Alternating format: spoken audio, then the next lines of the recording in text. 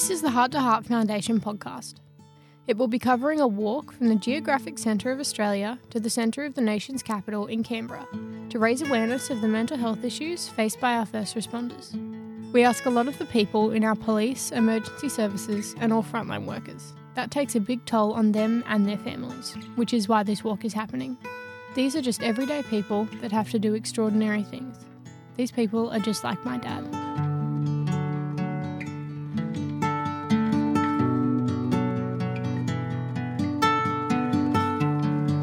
Welcome to the Heart to Heart Walk podcast. Today we're actually on location right next to the National Police Memorial in Canberra, and our guest today is a Heart to Heart Walk ambassador. We have Allan Sparks, CV, OAM, VA. G'day, Allan. G'day, Matt. How are you, mate? Yeah, good, thanks. I can't tell you how excited I am to be here of all places with you, having only just recently met you, and here I am.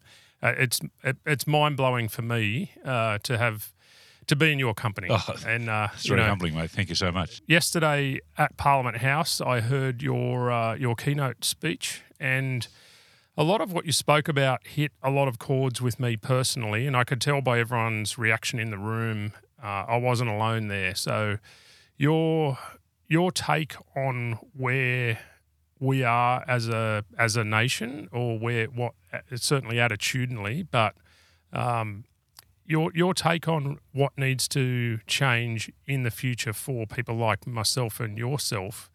I think it was exactly what everyone in that room wanted to hear and is on board with, and I think we're all in agreement that's the focus and that's where our energy is going. Absolutely. So thanks for being our ambassador. Oh, mate, I'm really honoured to be part of it. It's a really exciting prospect because I see the determination of people like yourself, for Paul Milne and Vincent Pennell, Dave Copley, everybody involved with the project.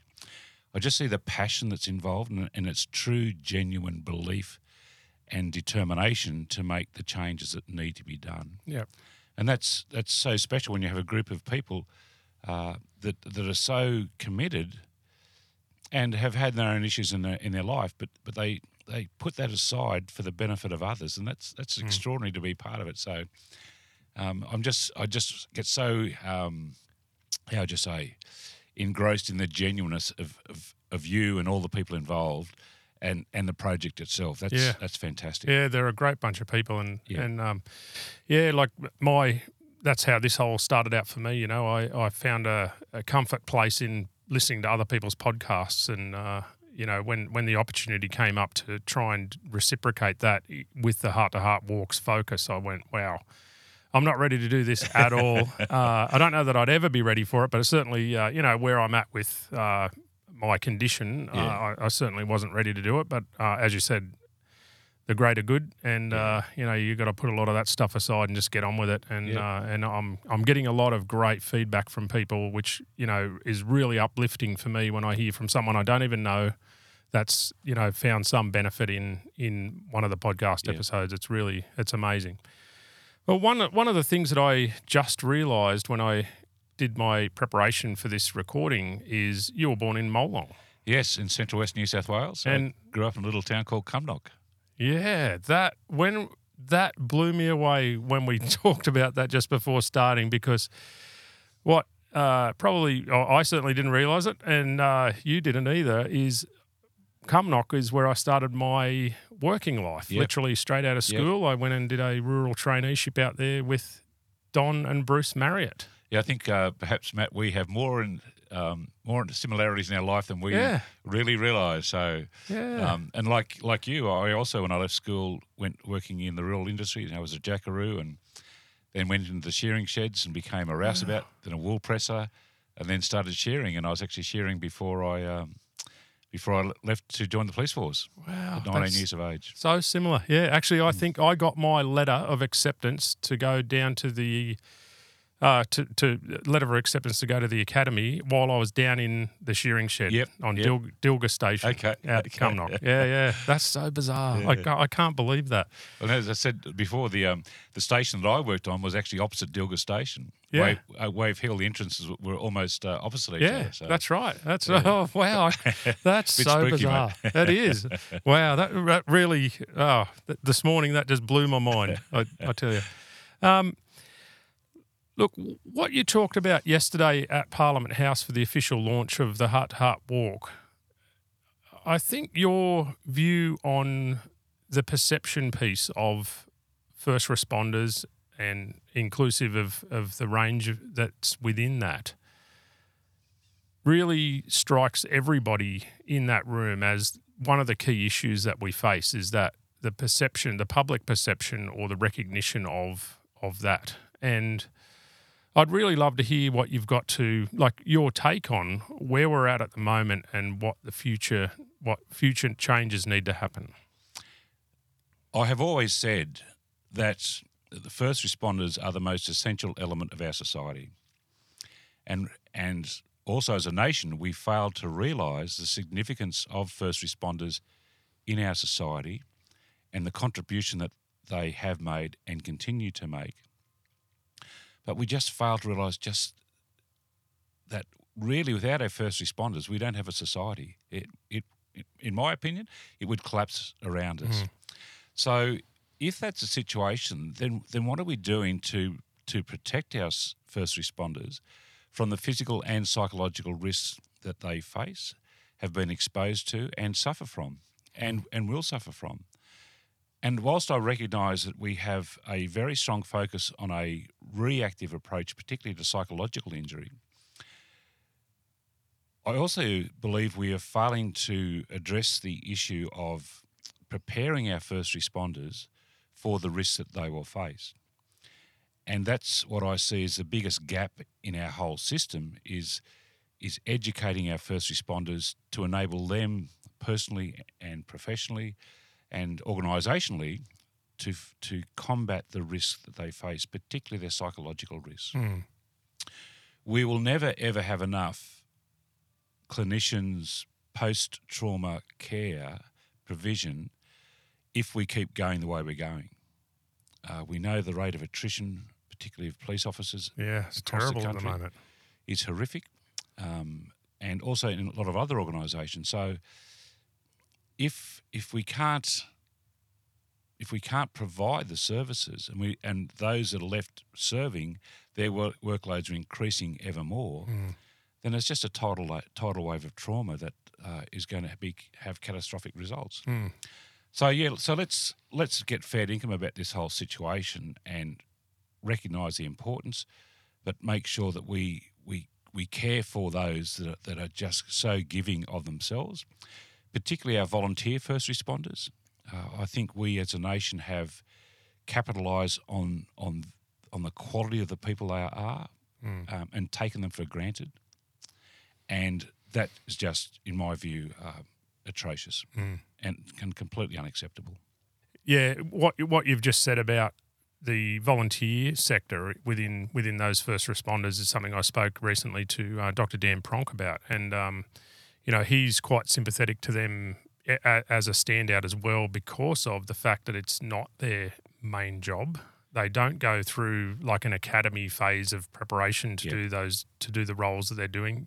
Sometimes it's actually quite basic, the training that they get, and you hear these horror stories of their first job they go to is something they'll never forget, unfortunately, and the preparation for that piece compared to, say, military service like Dan was talking about is that stress inoculation that they get and that preparation and setting that expectation I might get faced with this issue is not there for them. And it become like, he sort of was quite concerned about them in that space, actually. And rightly so. Like you pointed out now, it's not, it's quite identifiable as an issue, I think, and certainly, the recognition that should go along with what they actually do for free is, it's abysmal. Yeah. Absolutely abysmal. Yeah. I mean, it's like a tokenistic form of recognition, but also an expectation. Well, they'll be there next time we need them because that's what we just expect them to do. Yeah. But that can only carry on for so long. You mentioned yesterday about that Australian courage piece. So there was the courage that's within people to actually serve. Do you think the emergency services sector, first response sector, and policing, do you think that's a specific part, or I suppose a specific type of person that's drawn to that type of work? Look, I don't know whether it's drawn to that sort of work. My belief is that the essential element of courage is the willingness to care for another. And I see first responders are the greatest examples of courageous people because of their just willingness to care. And it's not just once in their service that they're courageous. If you accept my submission as to what courage is, then I think you may also accept that these people are courageous not only throughout their careers, but as we're seeing with the heart-to-heart walk, we've got men and women who are so courageous because they just care so deeply about others. So, yes, I think that it is a particular type of person. It's just fortunate that particular type of person is enabled to be part of the first response sector. Yep. And thank God we have those people. Yeah. And, for example, Tammy, who's involved in the heart-to-heart, the challenges that Tammy faces but the level of care that she is giving to others, she is an extraordinary person. And this is what I love about the whole thing. When you are with like-minded people, but you absorb their courage by the sheer fact you know how much they care because they exhibit it all the time. They're proactive about their care. It's not like, I just care when I need to be. Yeah. That's the people they are. Yeah, yeah. And it's definitely not tokenistic like... No. And I think from myself, it's very...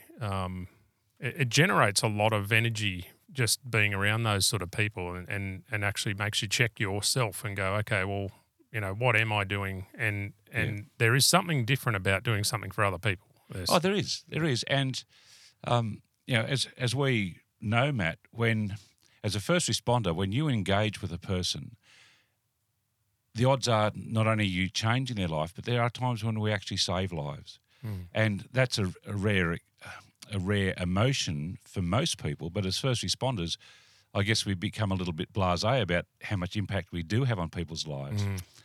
But no matter how long you are in service as a first responder, you will at some stage have a significant impact on somebody's life or lives. And that's an enormous power that you possess. And it's one that I think you would agree with me that another element of first responders is their humility. They're such humble people who just go about their work because that's just what you're supposed to do. But again, get this willingness to care is so evident. Yeah. And actually that humbleness makes the messaging a little difficult, I've found, because there's some people with amazing stories out there that are so humble they won't tell them, or they actually think, oh, well, there's much more impressive people out there than me, so I'm not. Why would anyone want to hear my story? And when you actually find out about them, you're like, wow, what an impressive person, and you would never know. You walk past them in the street and you would never know. Exactly. And I obviously because of of my last 20 odd years, I've had the opportunity to engage with many, many people who have actually gone out and saved lives or attempted to save lives, and as you say, the humility is just absolutely incredible. Yeah. And when you find out about what these people have done, you go, oh my God, that's just fantastic. It is, yeah. It really is mind blowing. So with the Heart to Heart walk, can you tell us a little bit about your vision as the ambassador for the actual walk itself and its intentions, I guess?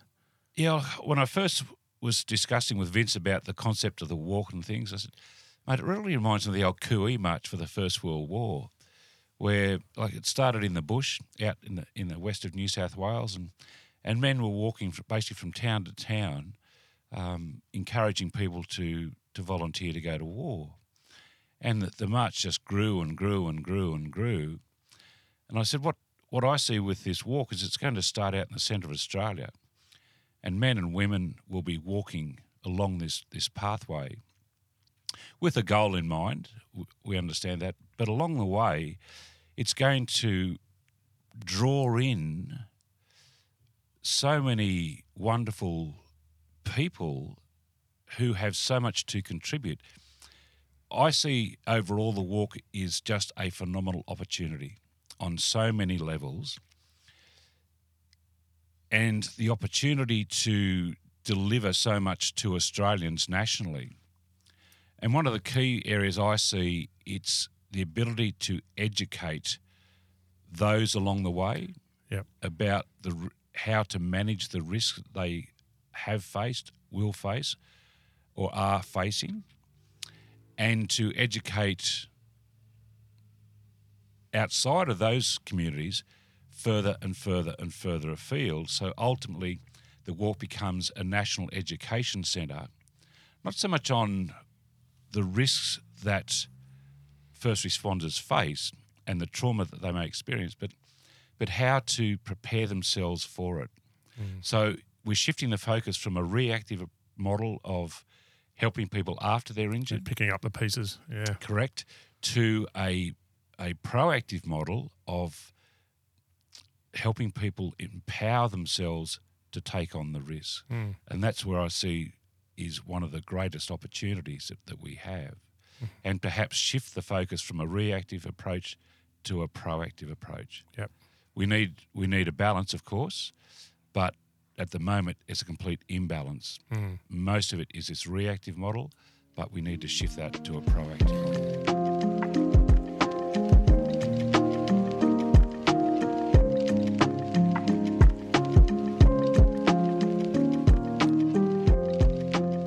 I remember yesterday you were talking about, I suppose, the situations that people in first responder roles face sometimes are ultra stressful. There's no doubt about it. Like everybody that works in that role long enough will stumble across something they never expected, weren't ready for, weren't trained for, but they've got to get on with it because they're the only people there. And as you said, like if they weren't there, there'd be problems. So thank God they are there. But that if that moment comes along at a time in somebody's life or career that there's a whole bunch of other factors at play at that point in time, that can have a very different outcome or consequence on that person. So I'd love to hear your thoughts on that preparatory piece about making sure people don't, or I guess identify that, or there's a systematic approach to making sure people aren't at that sort of tipping point, I guess, where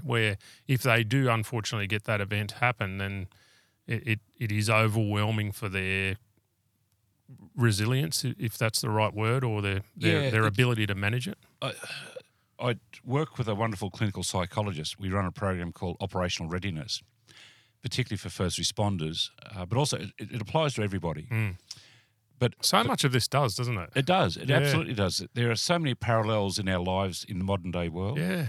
But certainly for first responders, there is a need for you to be operationally ready 24/7. And what we have identified, and also the work I've done with the Mental Health Commission in New South Wales, working with eminent psychiatrists and other clinicians, is if a person is chronically stressed, then they're so vulnerable to the development of trauma-related mental illness. And that was one of the biggest things for me.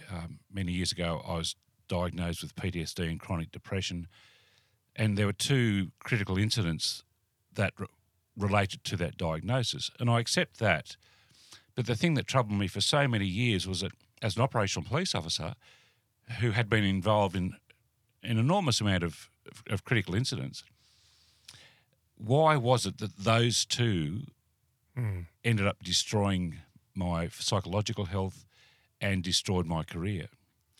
And that was something that finally I was able to realise looking at the historical stages of my career, I was so burnt out, I was so chronically stressed at the time these incidents occurred. So as a result, I wasn't able to endure the trauma that those incidents caused to my health. And that's the thing that I see now is, and we know from the Beyond Blue research answering the call, where there's a very clear graph in the report that shows the longer a person is in service, the more likely they'll develop PTSD-like symptoms. And I equate that to that wonderful little toolkit from the Mental Health Commission of Canada, the Mental Health Continuum, where we go from a state of good psychological health to a state of psychological crisis in 4 colours. Yeah, right. So the transition from green to red is so parallel to the transition from a good state of psychological and physical health as a first response career, and the longer you stay in it, the worse your physical and psychological health becomes. Yep. So then we go, okay, well, what are the other parallels? Well, basically, in simplistic terms, a person becomes chronically stressed as their career develops. Yep. It could all take place very quickly, of course, but generally, their career causes them to become chronically stressed. Yep. So then, if we wind that back, Matt, if we say, well, if we accept that, how then do we prevent a person becoming chronically stressed? Or how do we reduce the number or the severity of the chronic stress? And I believe that we can do that. I absolutely believe we can do that, but we have to educate the people about the consequences on them physically and psychologically of things that are causing them to become stressed. Yeah, right. And once we do that, then we can give people the power to take control of their lives, particularly their physical and their psychological health. Yep. And that's this absolute goldmine of information that we have failed to give to our first responders. Yeah. Yeah, and look, personally looking back at myself, I think I got that wrong because, and I hear it time and time again from people like myself and yourself, is this overcommitment to work focus and not really taking the time to manage yourself. And I think there's this recognition that needs to happen with people in these roles that what they do is not normal. It's not normal work and it's taxing work, and you actually need to maintain yourself like you would a machine. Yes. To keep doing it. And that's what the work is, such a challenge to the ability to function as a normal human being, particularly, say, with shift work, the inability to access nutritious foods while working, increased consumption of damaging products like alcohol and caffeine. Yep. And the body can sustain that for a period of time, but long term, no, it can't. And one of the biggest dangers I see is just the impact on the quality of our sleep. And I also believe that it's the lack of quality sleep is one of the major contributors to mental ill health across the country today. Yeah, right. But there are ways and means that we can help people get quality sleep or compensate for the lack of it. But if people aren't getting quality sleep, their mental and physical health will deteriorate. There's nothing surer than that. So we have to look at the reality of what first response work is all about. We need to pick it to pieces and say, okay, there's a risk, there's a risk, there's a risk, there's a risk. How do we minimise or eliminate the risk? Yeah, it's all about risk management. I was going to say, that sounds like a risk management plan to me. And that's the way we need to approach it. Yeah. Now, just stop having the ambulance at the bottom of the cliff. Yeah. It's let's adopt a risk management approach to identify the risks and educate people how they can do it. Yep. Because you and I both know when we become mentally unwell, a lot of changes develop. And for me, one of the big things is trying to prove to everybody you're not mentally unwell. Yeah. Yeah. And yes, I think that's almost as consuming as the problem. It is. You become self-absorbed in just proving I'm fine, I'm okay. Trying to hide everything. Correct. Yeah. And we also know the reality is to try and obtain good, effective clinical assistance takes months and months and months to even get in the door.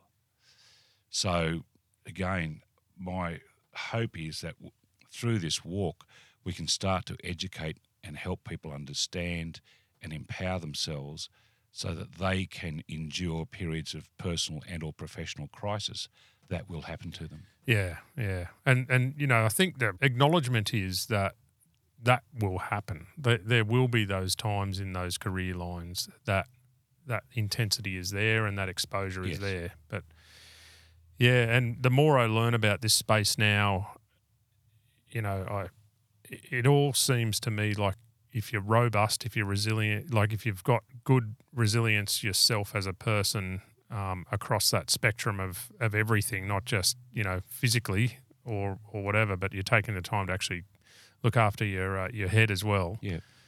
That you can endure those moments and those events that happen, unfortunately. But yeah, you're better placed, Matt. You've got a better chance of doing it. Yeah, but that's also a massive responsibility for the person to accept, to be operationally ready. And we also know that if you are not operationally ready, not only is your life at risk, but the life of those around you is at risk. Yeah.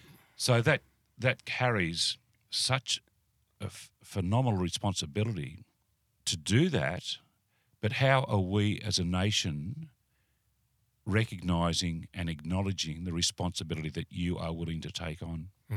I don't think we are. No.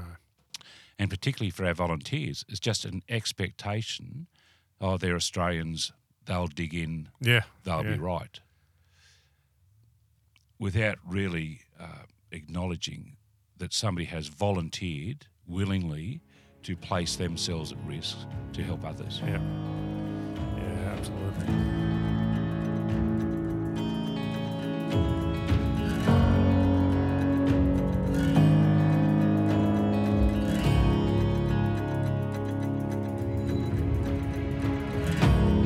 So 1996 for you was a pretty intense year. Yeah, I'd say 95. 95? Was the start of it. Yeah, right. I was a police officer based at Coffs Harbour and part of the State Protection Support Unit. And in July of 95... That's a tactical type unit for most... It is, yeah. As it would be understood in most jurisdictions. Yeah, so it's sort of the country... what we used to call the SWAS unit. That's right, yeah. Special Weapons Operations Squad. So we were the country cousins, so to speak, and completely ill-equipped, ill-trained for the potential incidents that may occur. We had no training in nighttime operations. We were not supposed to be doing emergency actions at all.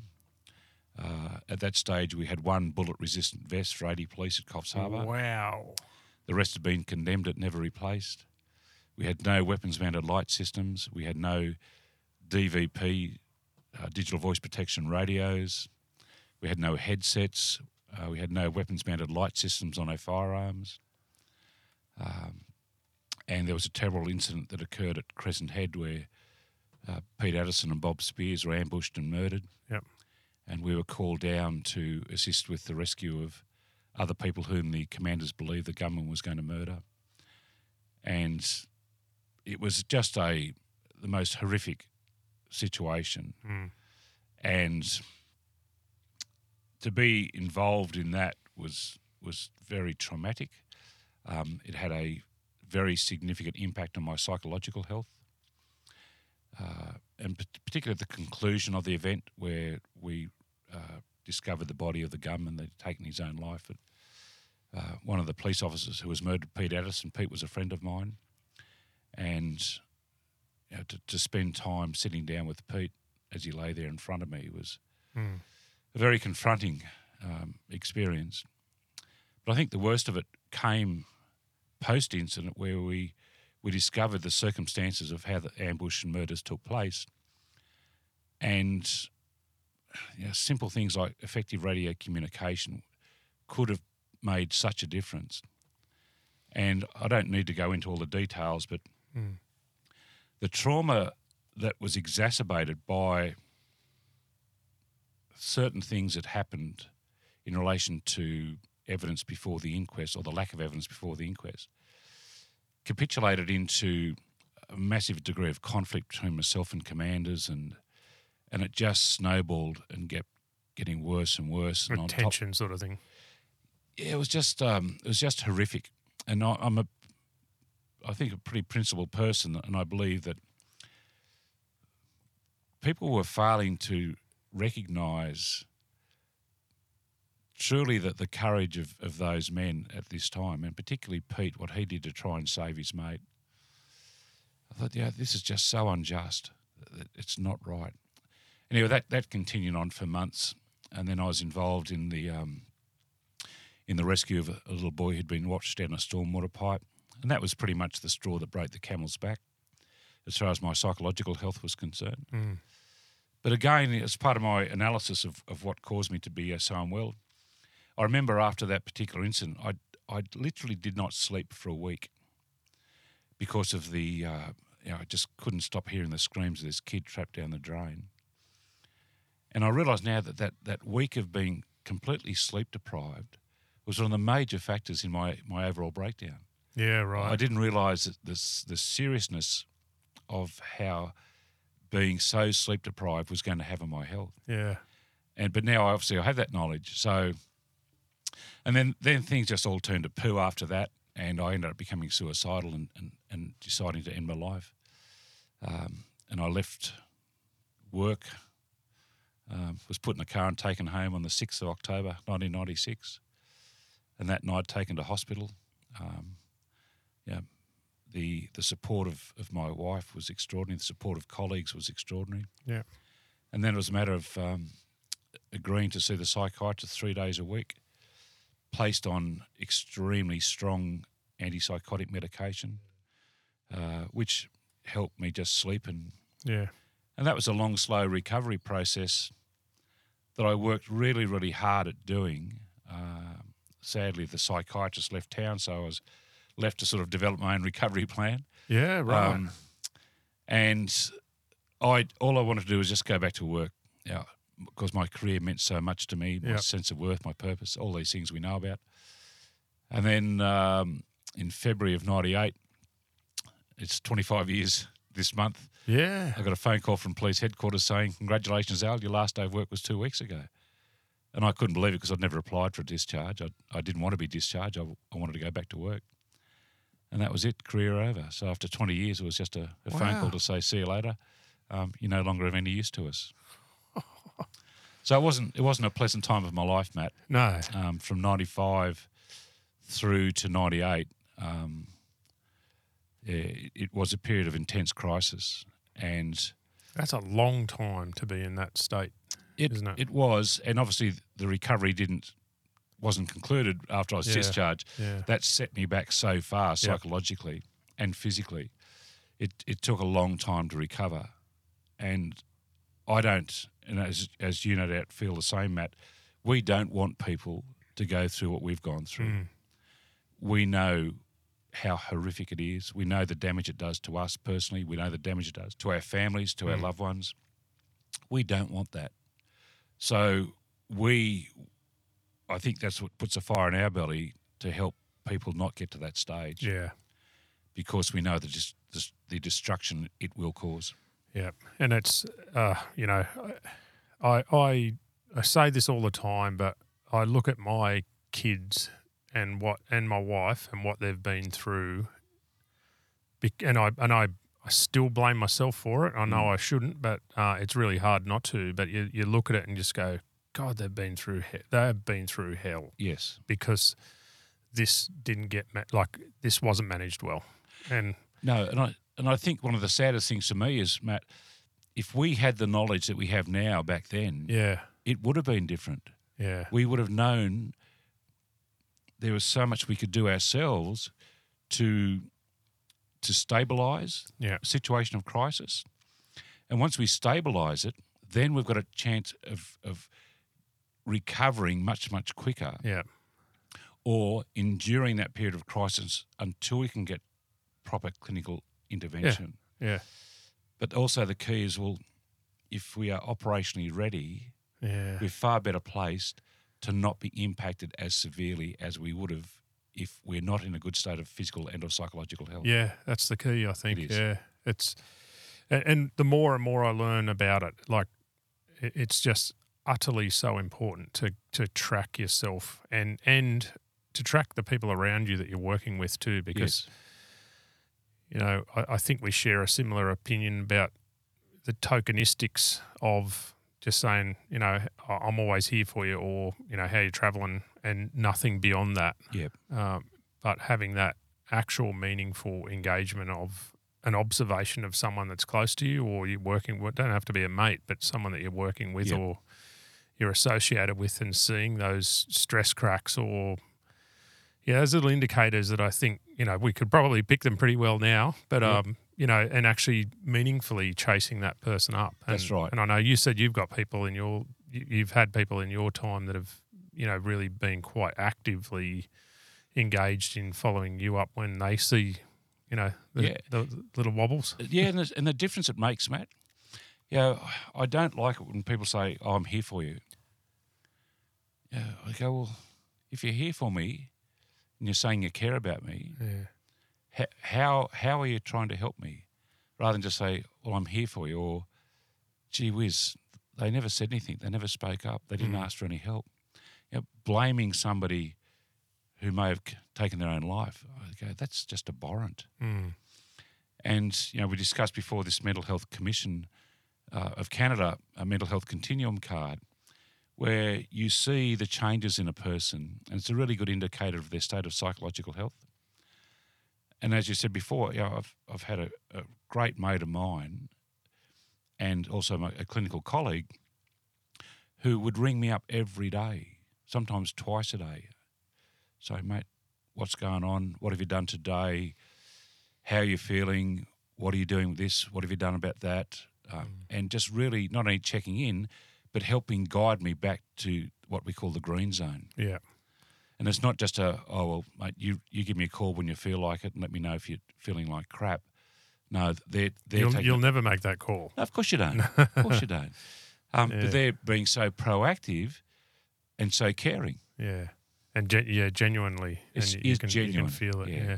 And look, I know it's not for everyone. Like, I've no doubt been really awkward to be around, and at times, and probably still am. And I don't think that genuine involvement in checking in on you is for everyone. It's probably not for everyone, and not everyone can probably do it. But there's enough people around you that that would be able to do that. And that gets back to you as a person, Matt, because as we know, and for those who have experienced PTSD and trauma-related mental illnesses, one thing that I found you try so hard to do is not show any signs of mental ill health or mental distress.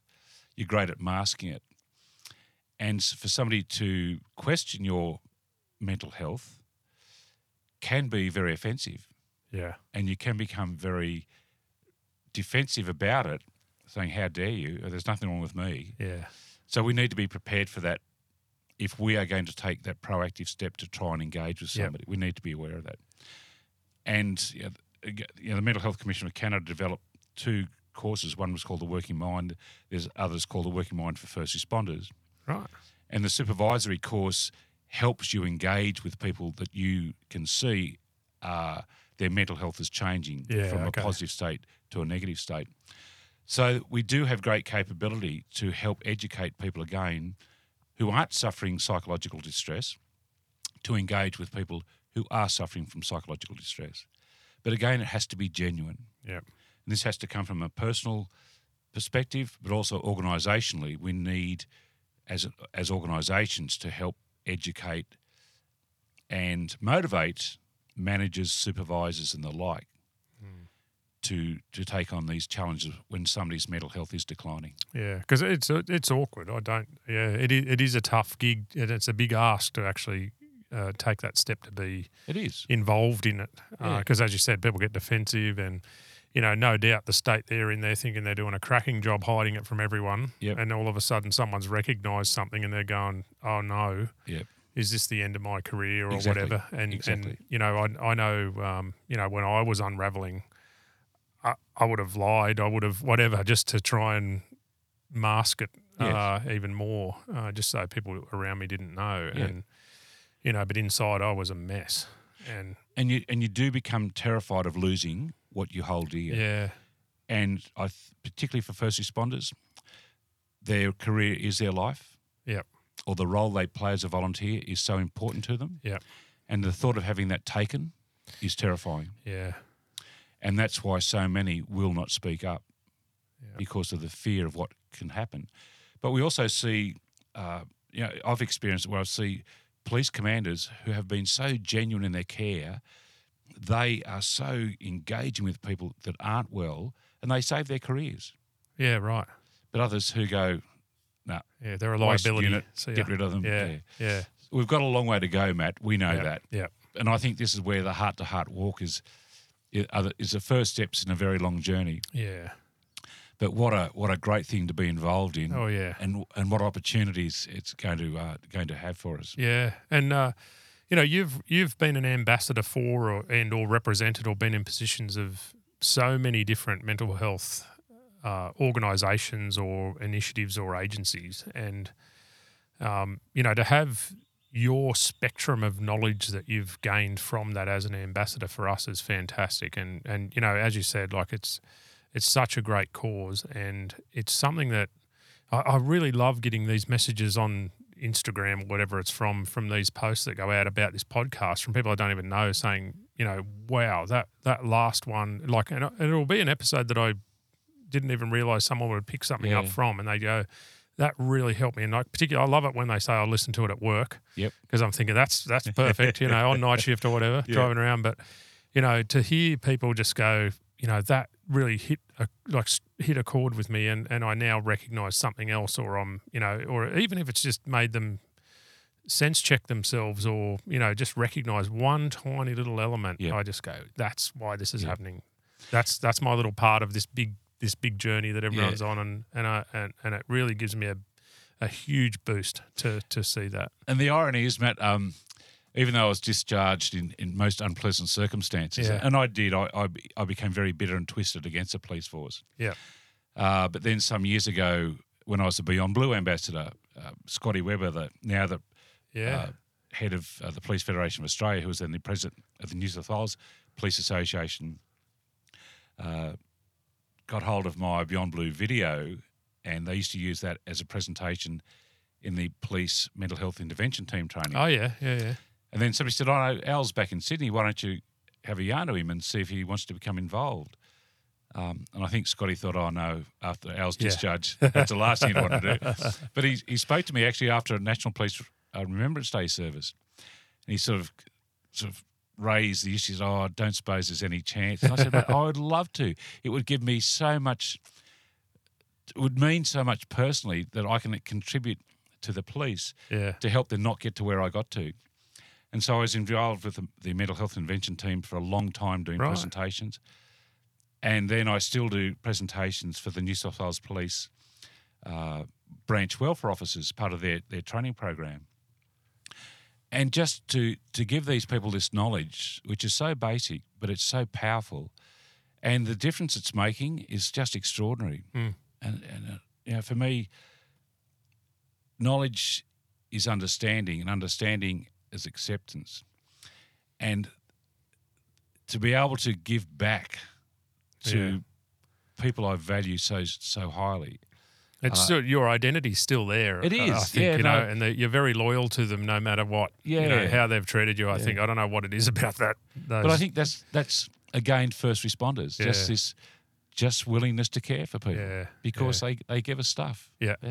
And that's funny that you've sort of, said that attitudinal change with yourself, because I've sort of gone through similar things, I guess, against the organisations. I've had a lot of problems with the workers' compensation system, so that's realistically, ultimately, yes, it's their issue, but it's the insurer sort of problems. But even when I was really not well and very early in my treatment, one of the first things I started talking to people about was, how do I get myself in front of students down at the academy and say, look, I never thought this would happen to me, and you need to be aware of this stuff and manage it better. And I was still really unwell, but all I could think about was, I've got to stop this happening to someone else. And how can I I've got to make that happen. I've got to get involved in it. It would have been a train wreck of a presentation to have me at that stage, down there trying to help people. But, I just couldn't stop thinking about it. I could not stop focusing on, certainly focusing on myself and my family, but it was just burning at me. How do I help people understand from my former roles in emergency services and the police? How do I share this? And maybe stop one person going down this path. But again, Matt, that innate quality of you as a human being and as a first responder, things can go wrong and you want to help people. And that's a beautiful part about you and others who share the same vision to stop people's lives being destroyed through the work that they do. Yeah, and it's important work, and it's honourable work. It is. It's taxing, and I think I heard an analogy the other day of everyone knows what to do with a sprained ankle, but no one really knows what to do with a strained brain. And and the other analogy I heard, you don't drive your car till it's broken, you preventatively service it. And that's right. That sort of philosophy, I guess, is I think what I didn't do. I think I just kept going as hard as I possibly could for as long as I could until the oil ran out and then she seized up. and that's the analogy. You need to keep your car operationally ready. Yeah, we need to keep ourselves operationally ready. Yeah, and so how do we service ourselves? Yeah, and that's because we have to be proactive about our physical and, importantly, our psychological health. Yeah, and know the things that will impact upon them, and ensure that we are maintaining ourselves as best we can. So we don't put diesel in a petrol car when we're not travelling so well. We don't add alcohol into our systems to try and improve it. Yeah, we have to understand the damage that alcohol will do when we're going through a period of crisis. Yeah. We have to ensure that we understand the importance of quality sleep, that we don't just accept sleep deprivation as part of the job, and that it won't impact us. Of course it will impact us. So all these factors we need to help people understand how to maintain operational readiness. Yeah. And like as you said before, stuff can change pretty slowly, and you start to get used to masking stuff or used to things going on. And like I thought it was normal to wake up drenched multiple times a week for years and years and years. Like I'm talking like drenched to the point you'd have to tear the sheets off and wash them that day because it was like someone bought a bucket of water on it. Yeah. And that was just part of my life. Like I was just like, oh, damn it, I've got to wash the damn things again this morning. And I'd get up tired, wrecked, go again. And, 2 or 3 days later, it'd be the same story. And that was just I just thought that was normal. But because it came on so gradually. And, now that I've had time to stop and look back at a lot of those, like that's just one little thing in a whole spectrum of things that had crept into my life. Yeah. And you look back and go, wow, that was not okay. No. And the other part about it is now that I've been able to stop and look back too, is you look back and go, that job was wild. Like the things you do, it's not working in a shop. It's not working, you've got to recognise how challenging those roles are and give them that due credit and look after yourself. And understand, the impact it does have on your brain and how your brain responds, how your body responds, and how to get it back into balance. I believe that significant incidents that cause a significant impact on your psychological health causes your body essentially to become unbalanced. So we need to learn how to get it back into balance. And stuff we used to poo-hoo like yoga and meditation and those things, you go, oh my gosh, they are so beneficial to you to keep your brain and body in balance. So that's what I think is very exciting is the research that's proving how beneficial activities can be that are so non-traditional as a first response lifestyle, so to speak. Yeah. You know, I said I joined up the cops at 19 years of age in 1977, and I think of the amount of alcohol that we used to consume as young cops. Oh my God! But that was just part of our lifestyle. Yeah, it was. It was part of the job back then. Yeah. And debriefing was down the pub. And consuming massive amounts of alcohol. Yeah. And I'm so guilty of using alcohol as a self-medication when I realised I was really suffering from PTSD and things. But we need to capture that knowledge. We don't need to bury it. We need to capture that knowledge, dissect it, and utilise that knowledge to help for the future. Yeah.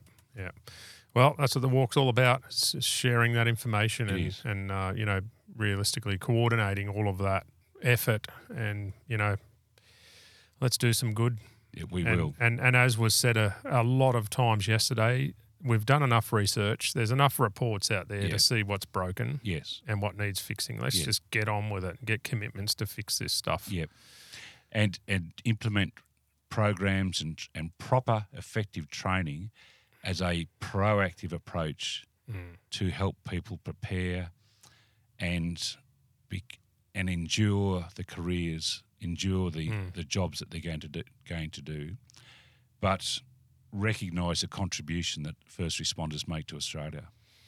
Yeah. And I think, the recognition piece too is important for people to feel valued even when they're struggling, I think, and to give them a bit more of that, I don't know, what do you call it, energy to, I'm not sure, that's not the right way to put it. There's definitely a piece behind being recognised for what you've done that helps you. Yeah, I think recognised, and I think, Matt, I'd use the word respected. Yeah.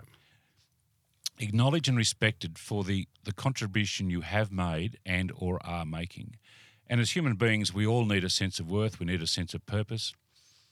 And certainly from my experience as a first responder, that job, being a cop, gave me such an enormous sense of worth and sense of purpose because of the ability to interact with people who were experiencing changes to their life.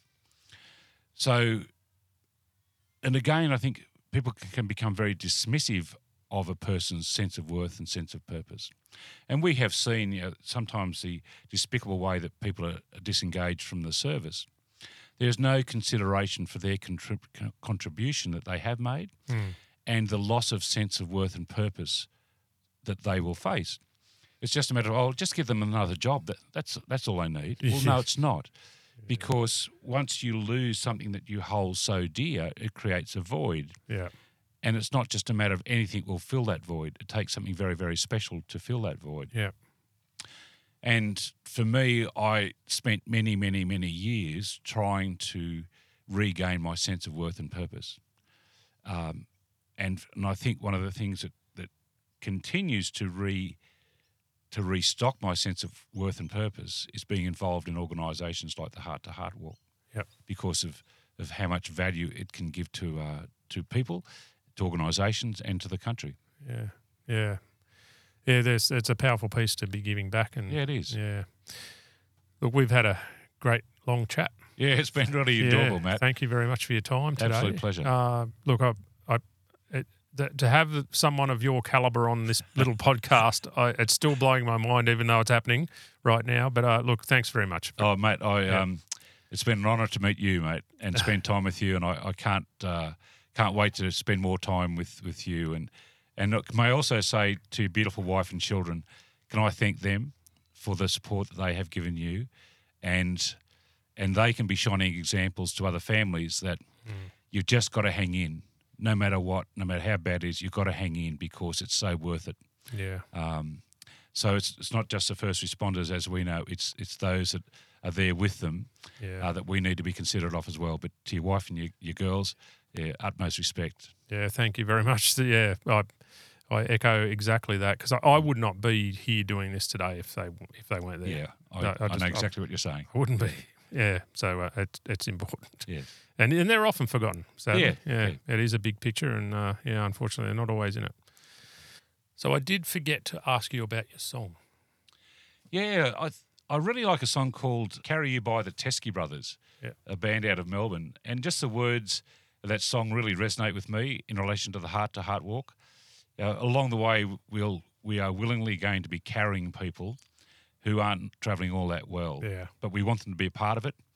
It's like putting them on your shoulder and carrying them along on this journey, and I think that would be the song that I'd choose. Yeah, good. Yeah, well, it'll be in the playlist now. Okay, fantastic. Thank you very much. Pleasure, mate.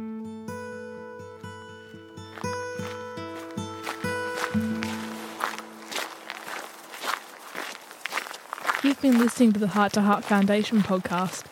People on their own journey for the awareness of mental health in our first responders.